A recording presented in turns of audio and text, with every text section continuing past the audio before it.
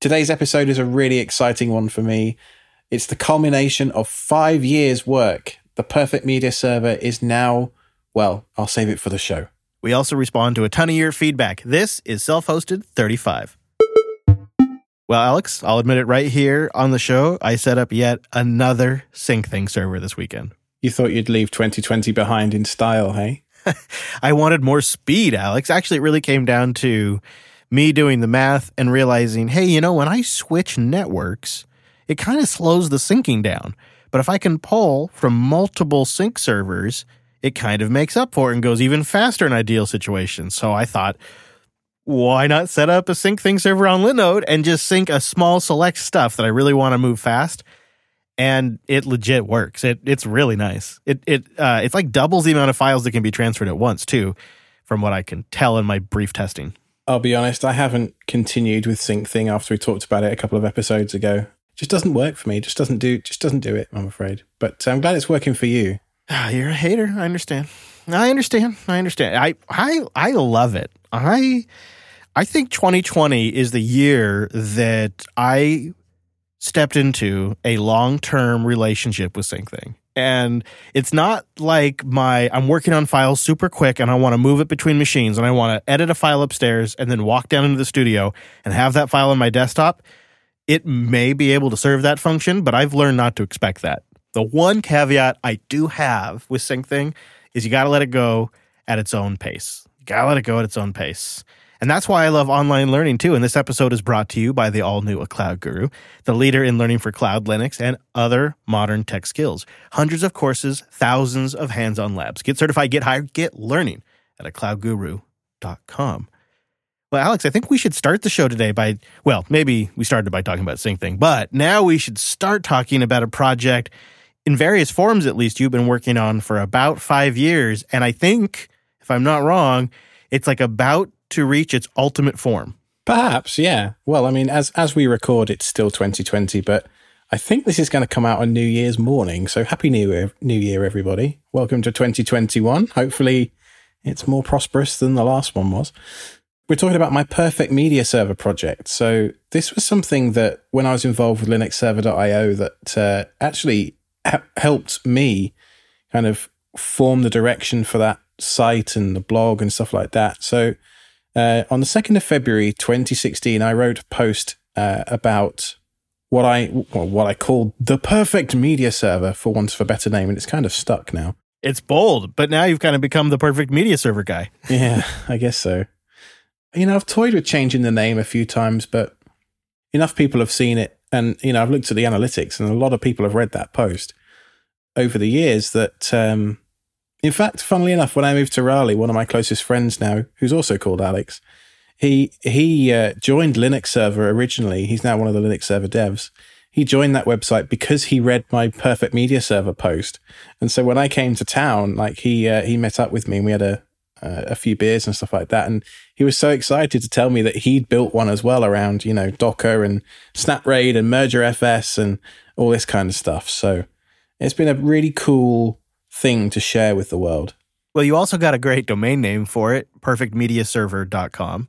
Is that new? Brand new, yes. When I say brand new, I mean I bought it in June.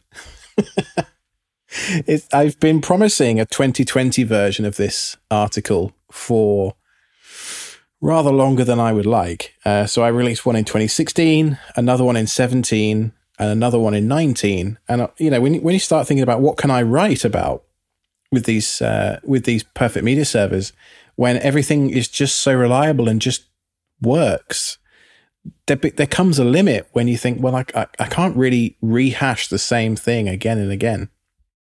And so this time I was looking at the 3 posts, and since I'm no longer involved with Linux Server, I don't have access to edit those blog posts easily anymore. I mean, I can ask the team to fix things and stuff, but invariably information goes out of date. And I am a huge advocate of open source and community contributions and wikis and all that kind of stuff. And so I just thought that this would make much more sense as a kind of a wiki type website with first class search, categories, walking people through how to do things, you know, in a step-by-step kind of fashion.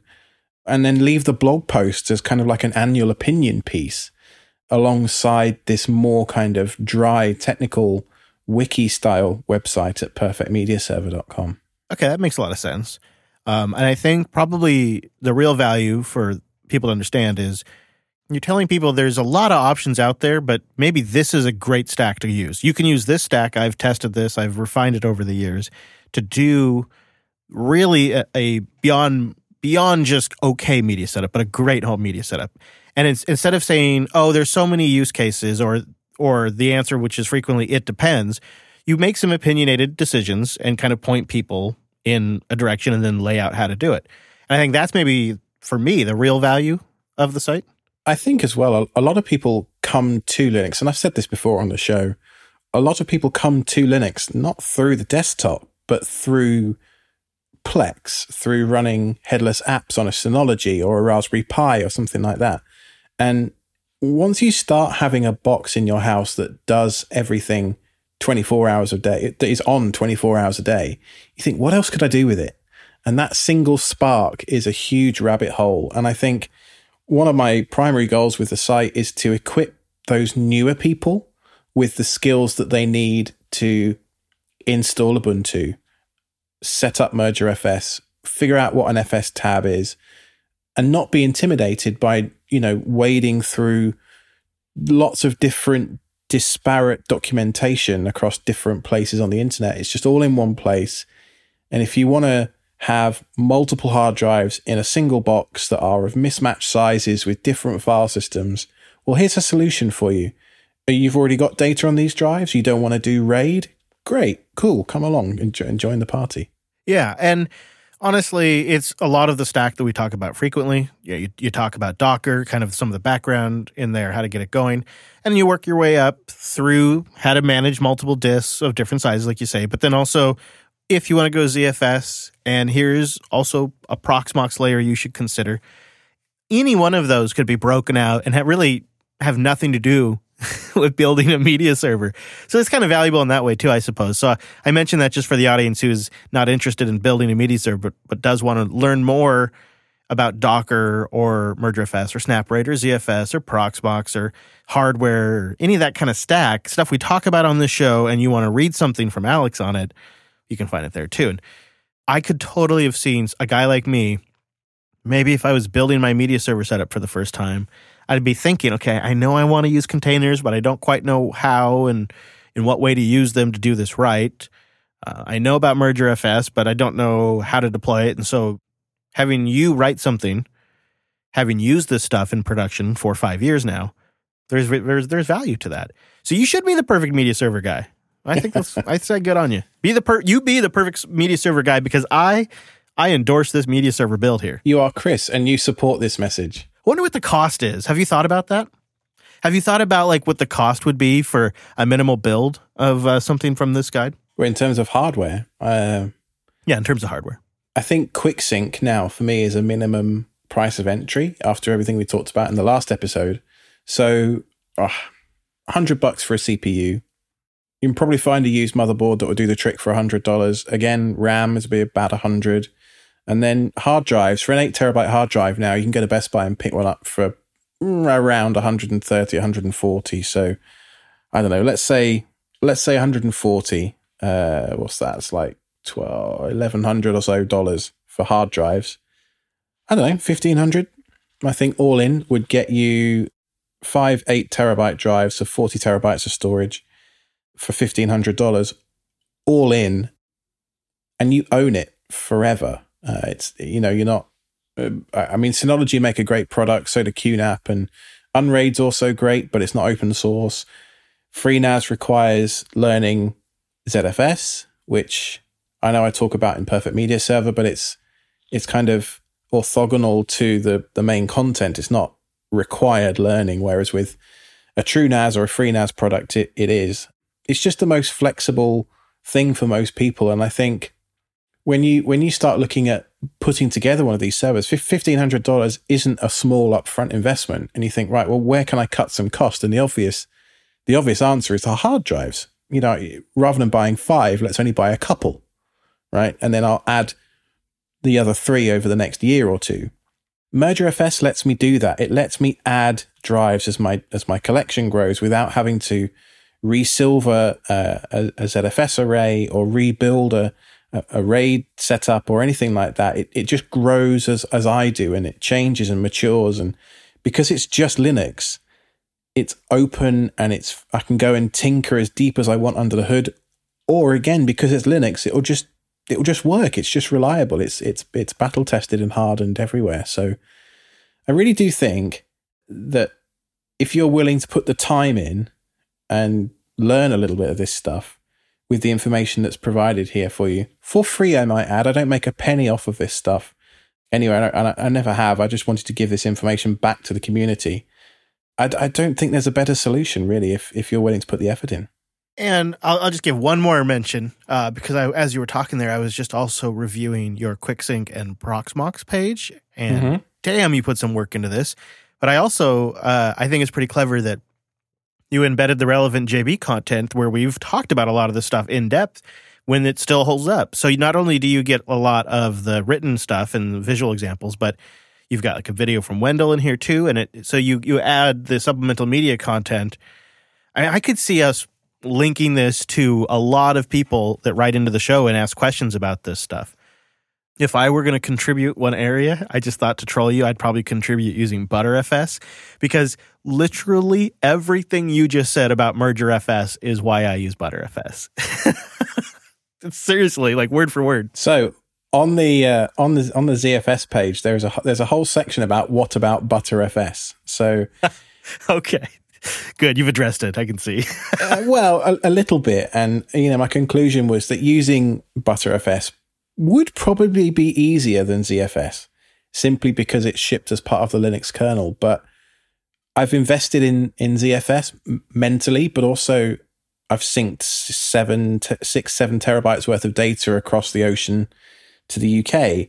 And I don't want to have to spend another 6 or 7 weeks doing that again if I switch. Well, ironically, it's more about how you use MergerFS. However, I think both are great, and if MergerFS is working for you, I'm just more teasing.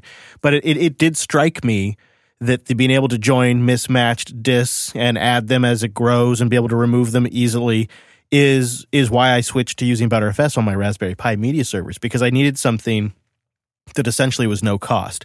Since ButterFS is built into the kernel, and it also doesn't have it's a very efficient file system. There's not a big performance penalty. I don't need a lot of RAM. It meant that I didn't have to install any additional software at all. And actually no additional config files or anything. There's no config. It's all just with volume management on the command line. And it's very simple. It's like ButterFS, add volume, and you give it the path and you tell it what volume to add to, and boom, you're done. And then remove. And as long as you have enough space, it syncs everything off and you can remove it. And I actually have not tested that. I could imagine it being tricky. But I think, there's different ways to solve all of these. And what you've done here with this is said, well, these are ways that not only are very sensible solutions, but ones that I've tested. And that's the value again. Like, yeah, I could add something about ButterFS, but there's limited value in it. It's my experience. And this is something that you've worked at for a long time. So I think it's... I think MergerFS is a great solution for that kind of stuff. And, things like ZFS and SnapRAID, depending on what your needs are, also can be appropriate solutions. So I've built this site around MKDocs, which happens to be the same project that we're using for the self-hosted wiki, which I've also put some work into this week over the Christmas break. So please go ahead and contribute to the self-hosted wiki at wiki.selfhosted.show, because we're crying out for content over there. But MKDocs, I'll tell you what, Chris, has become a hell of a wiki software, So I don't know when you're browsing this, but I don't know if you noticed it has a keyboard shortcut. They don't tell you this, obviously, but it's the same as Vim. So you can press the / key, which brings up search, and then you can search for any string in any page, and it will just, in real time, and then use the arrow keys. Oh, yes. And it will just take you straight to the section of that page. Just that feature alone had me sold. Huh. That's great. But they've added dozens of other features, like they've got little tooltips, little info boxes and stuff that breaks up the content. The code formatting, highlighting is just brilliant. It's fully customizable. So, It was using the COBOL wiki for the Helios 64 review, which finally got me to really take MKDocs seriously and really went through the documentation with a fine-tooth comb. And I've enabled all the features that I want. And the only thing I haven't done yet is comments, which I might do, I might not, I haven't decided yet. But the material theme for MKDocs really is stunning. And I don't think at the moment there's a better open source documentation platform. Yeah, I will say that just the presentation, so not even commenting on what it's like to actually write on it, but the presentation is extremely readable. Documentation, especially something as extensive as a topic like this, can be just a chore to get through. But the way it lays out, like you said, the way it does some of the different quoting and code blocks and all of it is really, it makes me want to use it for my stuff. So I was going to talk to you about MKDocs and see what you thought, because it really seems impressive and probably the perfect solution for just JB internal documentation. Yeah, I mean, everything's written in Markdown. So if in the future you decided to use a different solution for some reason, it's just plain text. It's not in a CMS somewhere. It lives in a Git repo. You just copy and paste and job done. That's pretty nice. Well, so as we record right now, this isn't live. So what's your plan? I assume you're going to try to get it out when the show goes live. If you look at my GitHub commit history this week, it's going to be bright green. Yeah. I'm working away feverishly on this to get it done by the end of 2020. So I'm aiming for a New Year's Eve launch. So by the time you listen to this episode, it should be live. perfectmediaserver.com. Let me know what you think at Ironic Badger on Twitter. I would love to hear what you think, because I've put a lot of time, probably several hundred hours into this site by the end of it, all told. I'd also accept PRs on the GitHub repo. So if you want to open an issue, if you find a mistake or something, which is highly likely at the pace I'm working right now, let me know through a GitHub issue or open a pull request or something. I would love to hear from you. Okay, needs more Btrfs documentation. Seriously. Jeez. You, sir, are a grade A troll. Thank you. I can't quite believe just how many Powerline emails we had this week, though. Can you? Alex, it was wild. So I responded to several of them directly. I figured we respond to a couple here in the show when we had a few people write in about this stuff. I kind of suspected that Powerline networking was probably something that got more use and deployments than kind of gets representation, because there's so many scenarios where Wi-Fi just doesn't work, especially older style Wi-Fi, non-mesh Wi-Fi, where like either a house construction materials involved or distance or all kinds of weird things. Like I have a family member who's next to an airport, and their radio signal situation is just crazy. It's just unusable. So I suspected we would hear a lot about this, but JT wrote in to say that he's been using Powerline adapters for a couple of years. He currently has 3 of the TP-Link AV1000s, which is the kit I bought, with 2 different kits, and he's using them without any issues. So he bought 2 of the kits, 2 of what I have, and they all link together. He says, I do have a problem with one of the rooms, though, where one adapter normally gets about 120 megabits, and then it gets out of sync, and it starts dropping packets like mad, dropping the bandwidth next to nothing, sometimes even less than a megabit. But if I unplug and replug them back in, it seems to fix it. It happens from time to time. But also, I wanted to give just a quick shout out to cloudfree.shop, one of our official, unofficial sponsors here of the Self-Hosted podcast. Coupon code self-hosted. He said cloudfree.shop finally gave him the kick in the butt he needed to begin automating his home. He says, I never want anything really connected to the cloud, and with smart plugs from Cloudfree and Home Assistant, I felt like I could finally get started. The first thing that I automated was my bearded dragon's cage lights.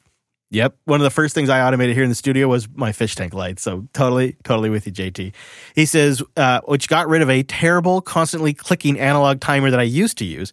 I also bought a D1 Mini ESP8266 Wi-Fi board and a BME 280 temperature, pressure, and humidity sensor, and combined them into an MQTT-based sensor that Home Assistant uses to control the heat lamp in the cage. Heck yeah, he did. That's great. That's next level. Talk about like you want a backup no fail state for that thing. He says the spousal approval factor was very high on these purchases and the time I spent learning to solder. That's great. Says, thanks for the shows. Looking forward to the next one. Good to hear that, JT. I love it when it works out. And yeah, for those of you who are new to the show, cloudfree.shop is a community-built store, and we're official, unofficial sponsors, or they are. We just love them, and we worked out a deal. We use the promo code. And you get devices that don't have like the cloud-connected stuff on there. You know, sometimes I like a little cloud. Like I put a SyncThing server up in the cloud, made stuff faster. But the smart plug that controls the old fish tank, I don't want any cloud involved with that. You know, it's just how it goes. And you also don't want to have to wait necessarily on the slow boat from China sometimes for these things to arrive. So True. It is nice that they are stateside as well. Yeah, that's good. That's a good point. Ro wrote in about Powerline Finicky, and I think the reason I included his email is because he referred to us as Chris and the Badger, which gave me like this morning AM or FM radio vibe, and I just pictured you and I doing a morning KWRAX, Chris and the Badger. Yeah, I can hear it now. It's Chris and the Badger. Welcome to Chris and the Badger. Chris and the Badger. Chris and the Badger. It's the Badger. Yeah, I could see that. Oh, I want a listener now to try and make us a jingle, Chris and the Badger, please. That would be fun. Yeah. Chris and the Badger in the morning. He says, Chris, I was surprised to hear about your experiences with Powerline. I've been using the TP-Link Powerline products for several years now, and I've had mixed results. In my experience, it works, but sometimes it has some problems that make it hard to really recommend. And he tells me about different products that he's tried and troubleshooting, and he has a pretty solid-looking house layout. You know, there's nothing too crazy about his electrical. It's a modern house, and it's shorter than 300 meters and all of that kind of stuff that you'd look at. But he says Powerline works, but it's definitely nowhere as fast as wired Ethernet.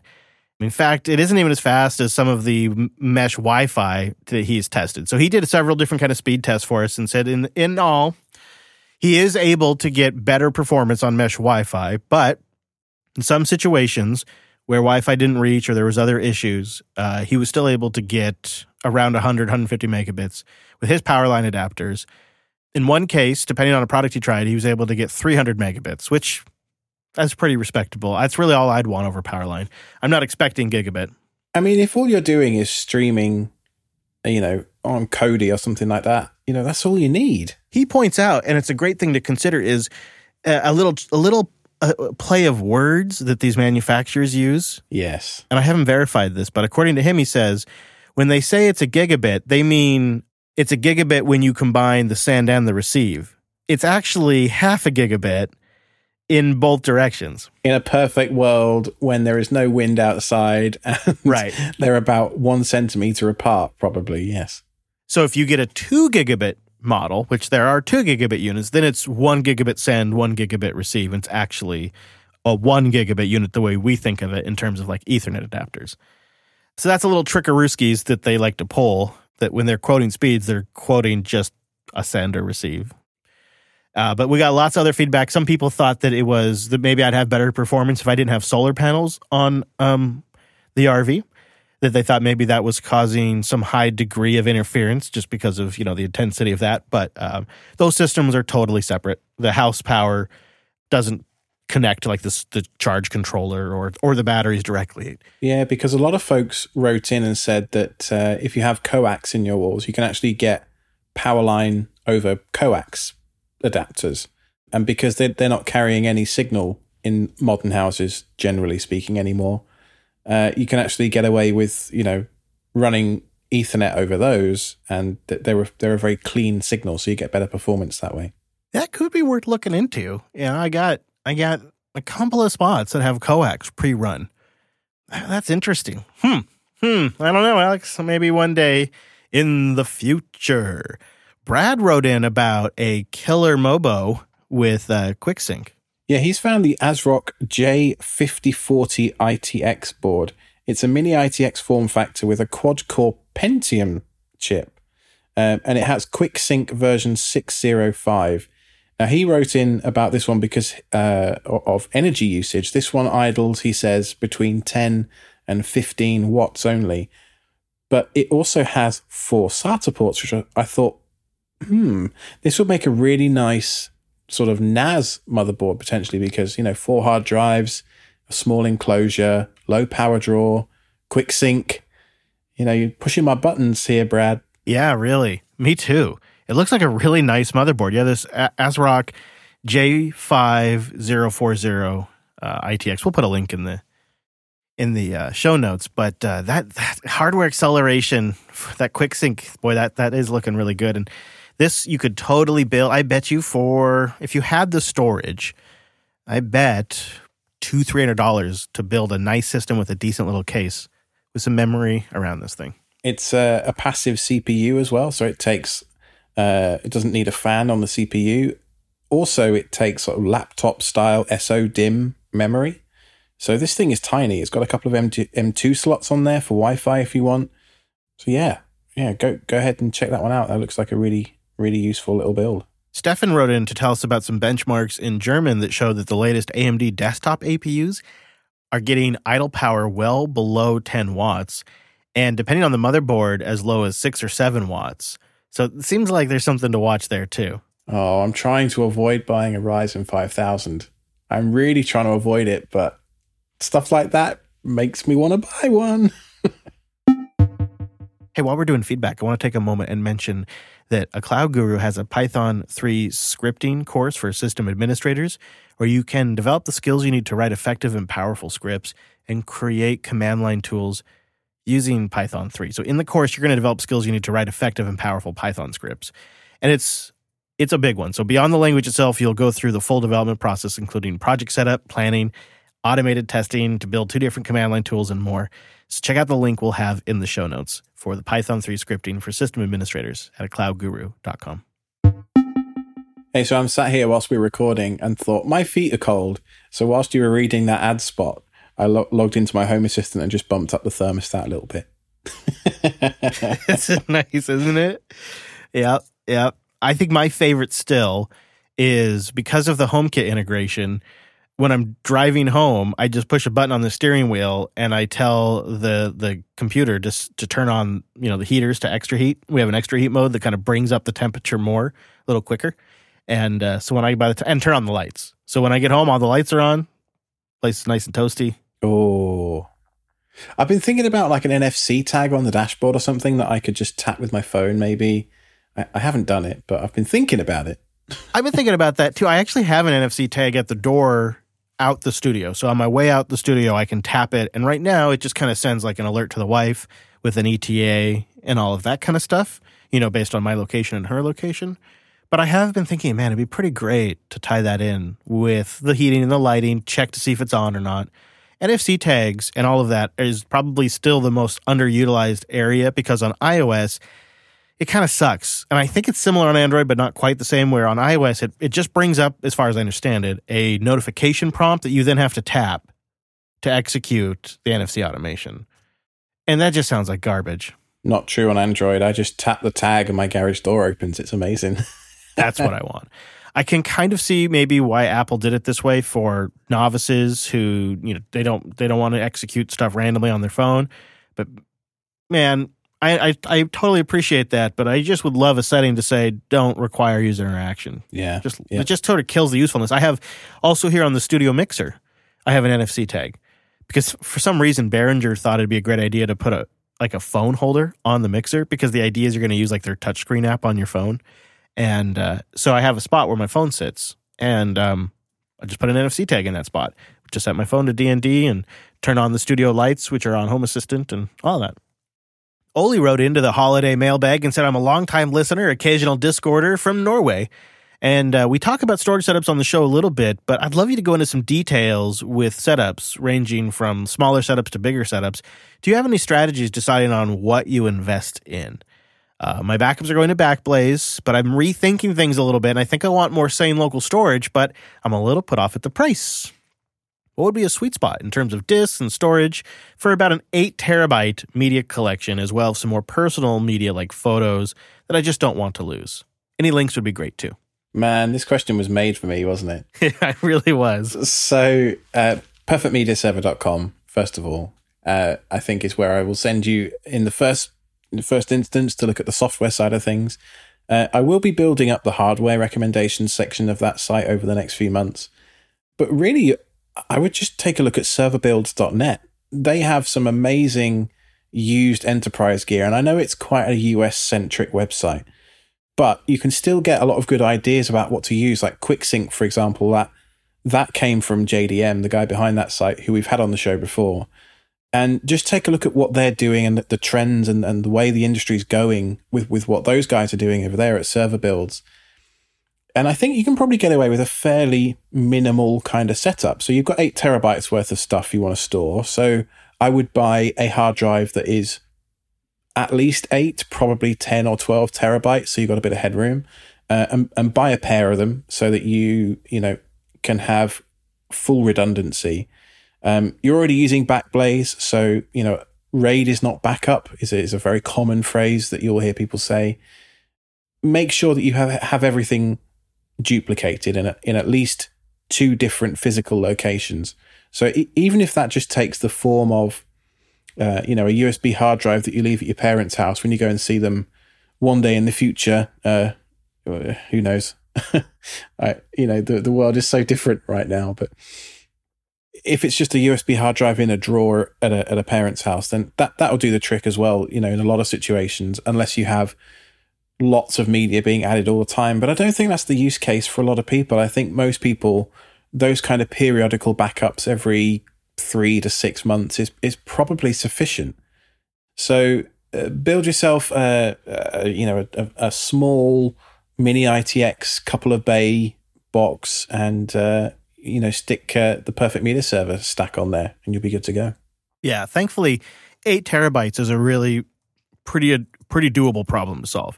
So, of course you want more than that. You're going to, at least I'd say go 12 terabytes, if not more, if you already are using 8 terabytes. And you could probably even justify a bit more than that. But that's some great strategy advice right there and perfect timing for the show too. So best of luck. I would take a look at Amazon.de. Quite often have the Western Digital, what are they called over there? They're not Easy Stores because they're Best Buy, like US-centric ones. They're called MyBooks, I think, in Europe. You can quite often get those for a 10, 12, 14 terabyte hard drive in the 200 to 250 euro range. So that would be a good place to start. It's not going to be super cheap. My philosophy with regards to how much local storage do I need versus cloud is it's up to you, right? It's your personal risk profile and how important is this data to you? Are you going to be upset if Backblaze, and I don't know if they're going to, but if they turn around next week and, triple their prices, what are you going to do if that happens? If you have a hard drive in your closet, up front what that cost is going to be, what the total cost of ownership for that storage is going to be, and there'll be no surprises or anything like that. So, I mean, you're talking to a guy that's got 100 terabytes in his basement, so maybe I'm not the right guy to speak to, And the other guy who's like, I need to get more disk as fast as possible. I've only got 12 terabytes free right now. Yeah. But really, there's so many ways to solve it. I'd love to hear what you do. So go to selfhosted.show/contact to update us. And then Scott wrote in with another question that I have a sense the audience may have a few answers for us, so keep that contact link in mind. He says, I was hoping you could make a recommendation for self-hosted online cookbook. My mother has a huge cookbook full of old family recipes, which I would like to digitalize. Ideally, with OCR and the ability to take and search the recipes, as well as preserving an original image of the old handwritten family recipe. Scott, I love this idea. What do you think, Alex? Does anything come to mind for you? Well, we covered Chowdown a little while ago as a self-hosted recipes app. There is another one, which, whilst we're doing this segment, I will try and find, which I can't remember right now. But there is also an old JB project, isn't there? Yeah, that's true. That is true. There is the open your mouth recipes, which we actually used GitHub and Markdown for those. I was thinking, Scott could get started without any software selected yet by just getting good quality captures of those cards. And he's going to want probably something he can take over to grandma's house or mom's house or whoever, the aunt or uncle, whoever the family members you want to capture these from, because why not get them all, right? you could probably get away with something like ScanBot or the other available scanning apps on your phone, but you might look into scanner options too, and just start there. Start getting the high-quality images from there, and then the software will come. I found it. Okay, it's called Vabine1111/recipes. What a catchy name, huh? It's a Django application designed for managing recipes, and it's a web app, so I would imagine it runs out of a container, but it's got a search built on top of Django's trigram similarity search engine, and it allows you to create and search for tags and assign them in batches to certain files matching certain criteria. It will sync with both Dropbox and Nextcloud, with more support being added every week. And you can import lots of recipes from different websites with JSON objects and stuff like that. And there are also apps for mobile devices like phones and tablets. So yeah, lots and lots of stuff in there. Runs in a Docker. This is what the Reddit collective thought recommends at the moment. So I haven't tried this one. I just haven't got to it, but it's on my shortlist. So go and take a look at that. Link in the show notes. I also recall that groceries had a bit of a recipe manager. I don't recall how extensive it was, but that's a past pick too. So we'll put links to all of these, the one that Alex just talked about. You could see the example of how we used Open Your Mouth on GitHub and just made it a community project so you could have multiple family members that contribute that way. Or perhaps somebody out there will know a great software project that we haven't mentioned and inform us all at selfhosted.show/contact. The last one in our holiday extravaganza mailbag here is Joshua writes in regarding thoughts that were inspired by Self-Hosted episode 33, triggered by the Helios 64 discussion. He says, "Hey guys, I was listening to your review of the Helios 64 with some interest since I am the owner of their previous product, the Helios 4. I believe the points you make about software are quite valid, yet I'd like to point out that there's a really hard problem to solve. I work personally with a company in Israel that makes SBCs and SOMs, mostly with ARM-based system-on-chips. It's my job to make Debian available for each product to their customers. Long ago, when I started, I really wanted to do this the right way. I submitted bug reports and patches to the Debian project for enabling all kinds of small things. A kernel.config for a driver here, a customized boot script there, enabling OpenGL ES backends and shared libraries, and continuously watching and testing the distributions for things that break. Turns out I never got to the point where I could give customers a pure Debian system. There's always another tweak that I had to carry out of tree. So to this day, I'm creating block device images with custom kernel packages, integrated binary blobs, and maybe a systemd service for loading Bluetooth firmware, and even patched parts of X or Wayland. So why do I tell you all of this? Well, the reason being, for a new product, it takes time and continued effort for mainlining all the things, and the experience can differ largely by a particular SoC in your hands. And you'll find that despite even when the vendor does everything right, it's still not perfect. To really solve this problem, there has to be a way for hardware makers who are both capable and willing to do the work to achieve something greater than what I was able to do in my job. In his opinion, it's just not there yet, he says, Alex, that the ecosystem just can't support the kind of rapid support that the hardware needs at this stage. And, you know, after reading this, I was thinking, look at the Raspberry Pi. It's been around forever. And, of course, they've had iterations that have changed things. But you really still, even there, you kind of have to get an image that's at least been tested for the Raspberry Pi. You can now get the Ubuntu ARM image, and it will boot on the Raspberry Pi. But that's only just recently.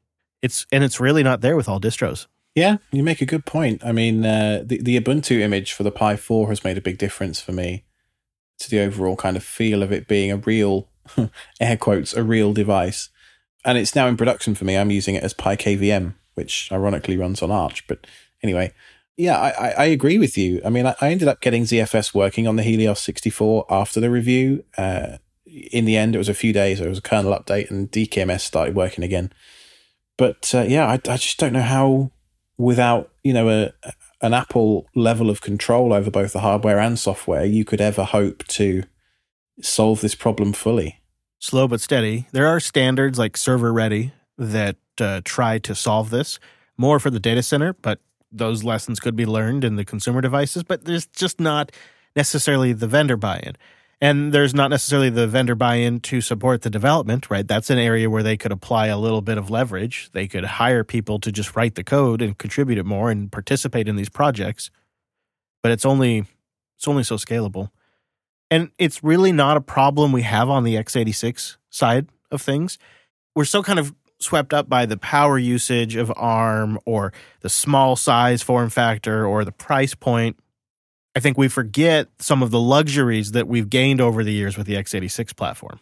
It just works. You don't have to think about it. You don't have to grab a special version of a Linux distro or Windows or whatever it is to run on it. And with Apple changing to ARM, based CPUs, that's the first real departure that mainstream computing has seen from x86 instruction sets for 15 years. Yep. And I think that's going to influence, hopefully, in 5 years' time or so, the rest of the industry will be in a similar position to where Apple are now with that kind of level of integration. Of course, Apple will be 5 years further down the road by then, so who knows, maybe they'll never catch up. But it's a really interesting time for sure, and I really want to support these guys doing these projects like COBOL. They're a small team.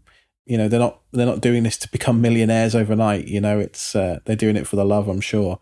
And they made a really great product. It just missed in a few key areas. So I wanted to let some of the listeners know that I will be selling my Helios 64. So if you're interested in the market, just let me know via Twitter. You don't have to wait for it to ship or anything for the next batch.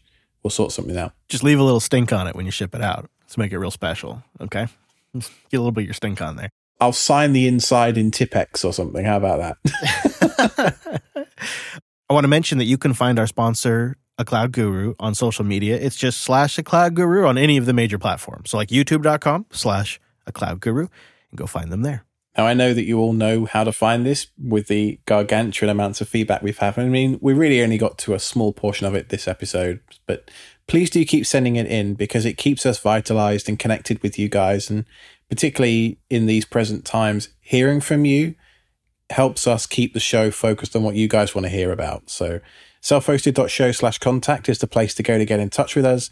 You can find me on Twitter at IronicBadger. And I'm there too at Chris Last, and the show is at Self-Hosted Show. And don't forget the network at Jupiter Signal. Thanks for listening, everybody. That was selfhosted.show/35. So after we made kind of a stink about you being an Android user, like a week later, you promptly went and bought an iPhone. Yeah. But if I were to wager, I'd say you probably are not using that iPhone. I know how you roll. Well, I really...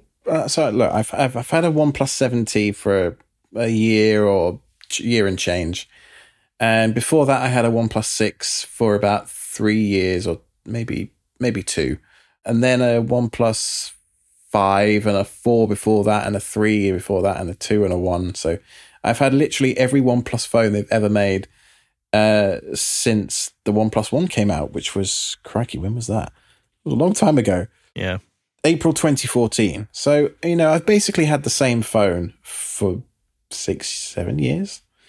And I feel like the grass is greener with Apple sometimes, You're getting that like 7-year itch. Yeah, I guess so. But, so I picked up the iPhone 12 Pro because I wanted the cameras.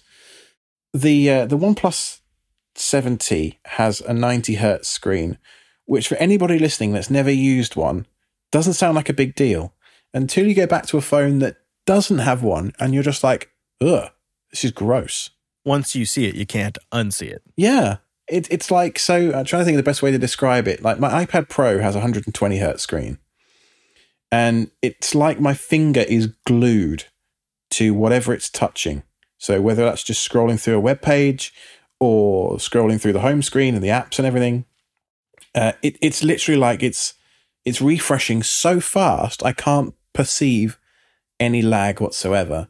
But the iPhone, no doubt the CPU and the graphics and the whole phone is a masterpiece of engineering and is technically brilliant, but the screen just makes it feel slow and old. I imagine it's kind of similar to the experiences people had back in the day when they were switching from spinning rest to SSD. It's like once you've had an SSD, you now feel how much slower the spinning Rust computers were. Like, it wasn't a problem until you switched to an SSD, and then you couldn't go back. Yeah. And, the interesting thing is, I know a few people who are iPhone diehards. You're one of them. My buddy Morgan, who was on the show a while back, is also another one. You're both like, it doesn't matter. The screen refresh rate doesn't matter. And I think you're only saying that because you don't have one. The moment the iPhone has ProMotion, as Apple will call it, no doubt, you'll be like, oh yeah, the 60 hertz was crap. See, but I don't notice it now when switching between an iPad and an iPhone with an iPad that does have it. But I have had experiences like what you're referring to, where some component has been changed and then I don't like going back. So I could definitely see that happening to me. And I guess in a way I kind of am grateful that I'm just sort of ignorant to it. Because I don't want it to be wrecked. I like being ignorant in this regard. It's like audio too. I got a 144 hertz desktop monitor a few months ago, and every other monitor in the world now looks like garbage compared to that one. So I was going to bring that up. I've heard that a lot, that it sort of makes the desktop smoother, and you just can't stand going back. And that's another reason why I just haven't invested in a really high refresh rate monitor yet, because I know once I do it, I'm going to have to like never go back. So I'm waiting till they're cheap enough and accessible. And so, my primary workstation is a MacBook 16-inch. So that only has a 60 hertz screen. And for some reason, that's totally fine. But then I plug it in via Thunderbolt to this monitor that's got 144 hertz, and it's like glass, I suppose. It's like that feeling when you put a fresh set of windscreen wipers on. You've left your old set on the car for a year or two too long, and they're a little bit too hard, and they don't quite clear the windscreen properly anymore. And you go to the store and you put the brand new rubber on, and it's just like, oh, it's just that moment of clarity. Now I want one. Dang it.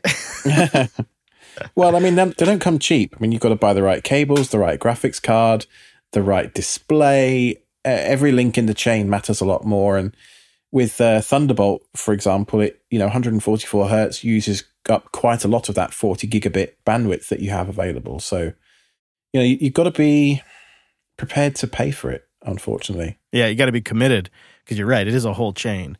And I just haven't been ready yet.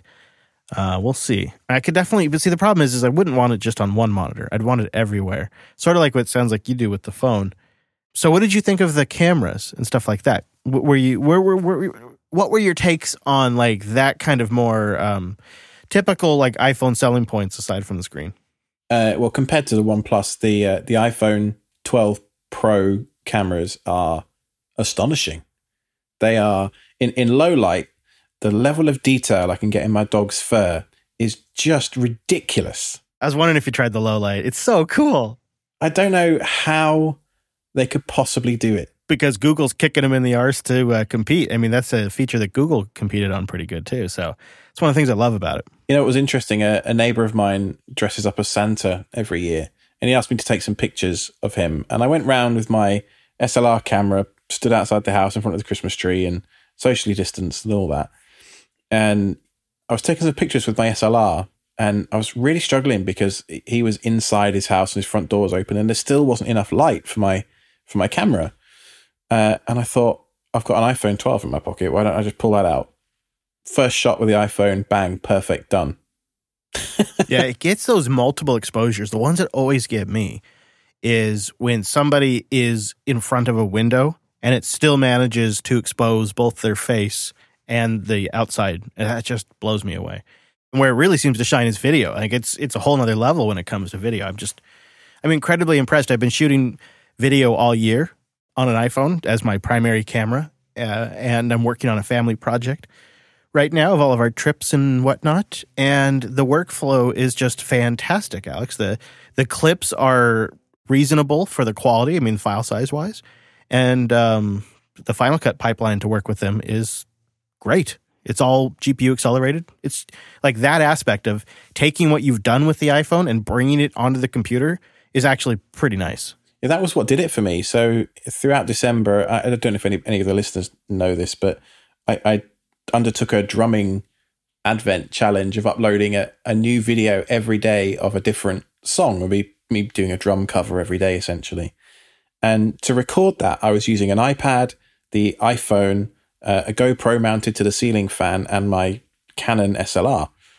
It was moving the files via AirDrop from the iPad to the MacBook that just made me like, oh, this Apple ecosystem really is cool. Maybe I should give the iPhone a try. And it was so silly how such a small thing can make you make such a big purchase. But I've been on the fence for a while, and I really like a lot of the camera features are important to me, because we've got some stuff coming my way soon, and I want to be able to capture those moments, And what's nice is like when you and your significant other both have a phone like that and you capture video, AirDrop is particularly nice because it allows you to send over a direct peer-to-peer LAN that they establish between each other at full possible transfer speeds that the hardware is capable of, a full quality file. So whatever the absolute max source quality is on the iPhone, that's what can be sent over AirDrop, and it can be done practically instantaneously. So my wife and I can get a great video and send it, here, have it on your phone or something like that. So you have it in the library. And I just love that kind of stuff. And I know Google's working on that. And I think they have something that is even newer that they're working on now. But that's something Apple really nailed with that ecosystem. Do you have any tips for me on Notification Center? Because that really is dumpster. It's bad. Yeah, it's bad. Okay. Yeah, it's real bad. And even when I'm in D&D and it's like late at night, I'll still get drop down banner notifications from like Discord and Element and Telegram when I have turned off notifications at that hour. But because my phone's unlocked and I'm using it, iOS decides to still show them to me. So I'll get like somebody shit posting in the middle of the night while I'm using my phone, and it drops down on my screen. It's like the last thing I need. I hate it. I hate notifications. My general approach on iOS is just to reduce them as much as possible or triage them on the watch. And it's so frustrating because so many other parts of the platform I think are superior to Android. But in every release, I feel like for the last 4 or 5 years, Google has iterated on the notification system, and some things have been a step back, but for the most part, it's been a step forward for the notifications. And I just feel like they've lapped Apple 3 times now. I just felt like I had no idea what was going on. A few days with the iPhone, and I had missed a dozen emails, and there were Telegram chats that were unread, and it just doesn't present the information. On Android, I can swipe a notification. So it pulls up a card. You tap the card and you can kind of swipe it down, and you can do an archive or a reply directly in the notification. Whereas with iOS, you swipe it to the side and then you have manage, view, or clear. Yeah. And view takes you straight to the app, and that's not what I want. I just want to often just delete the email without even reading it. And it's not always guaranteed, although it often happens, but it's not even guaranteed that tap of the notification will take you all the way into that particular message. Sometimes it like seems to lose state in the journey and just launches the app, but doesn't actually load the particular email. And I find that horrible as well. Yeah, it's like the Android notification system wants you to kind of give you a heads up display on your world. What's going on the internet, what's going on your phone, what updates are available. Even persistent information, like some apps will leave persistent notifications in there. It's like it's this dashboard. In iOS, it's more like what the name implies. It's, hey, this app wanted to notify you about something. And then what it'll do is it'll stack those notes. So like in your case, an email might get buried in a stack of 5 other email notifications. And you have to go to the notification screen and expand those all out to see all of them. Absolutely. What I have found with Apple and iOS, and part of the reason why I've stuck with it, is they eventually address all of the major deficiencies. I mean, this thing used to not run apps. It used to not have copy and paste. It used to have no background tasking. I mean, they've kind of over time, they've addressed and now they're letting you even change the default web browser and mail client. What? Oh, how gracious of them. I know, right? The other thing that I saw in an iPad Air review is that they don't have Face ID in those new iPads. Right. The notch is something I guess you just get used to with an iPhone. Oh, yeah. Compared to my OnePlus with a tiny little teardrop notch. The iPhone 12 notch is just obnoxious right now. I suppose I'll take notch consistency over half-assed UI hacks to make every vendor's different approach to this work on Android any day, though. True. And I really don't have an issue with the notch. It just disappears. It is just something you get used to. I agree with you there. And it does more than the Android ones do as well, right? I mean, this has a lot more sophisticated technology in it. I love using Bitwarden on iOS because you got your phone unlocked, you're trying to log into something, and it will you just get the little password autofill notification. So you tap it, and then it does the Face ID and the unlock, and then it just automatically fills in your password, and it feels like the device is genuinely connected to you. Did you also notice that with Face ID, if you have presence detection turned on, which I think it's on by default, if your phone is ringing and you look at it and it unlocks, it'll automatically turn down the incoming call because it knows you've seen it. Same with alarms. I mean, I don't really get many phone calls these days, but the other one I really appreciate is notifications. It'll hide the contents of the notifications until your face has been scanned, and then it expands them out so you can actually read the contents of like a message. You see, that was something I didn't like. You can turn it off. Oh, okay. Okay, all right. Well, I might give that a go. I've still got like another week before my return window's up, so, I've got some time yet.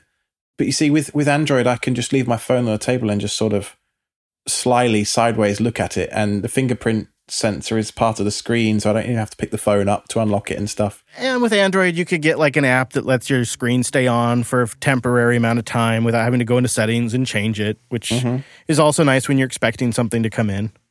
To finish my thought on the fingerprint sensor on the iPad, I would love the iPhone to do both. Yes. I don't see why they can't have fingerprint reader in the power button as well as Face ID for those moments where it is on the table, or put a fingerprint reader under the screen or something when they're going to get rid of the Lightning port next year or whatever they're going to do, or put it in the power button like they did on like one of the iPads or something. Yeah. And I tell you what, the other thing is that I know these new iPhones have MagSafe and wireless charging and all that, but why not for the Pro phone? This is radical. Why not make all the Pro devices all have USB-C? So the laptop, the iPad, the phone all have USB-C and ProMotion display, etc., just to differentiate them a little bit, From your lips to Tim Apple's ears. Tim Apple.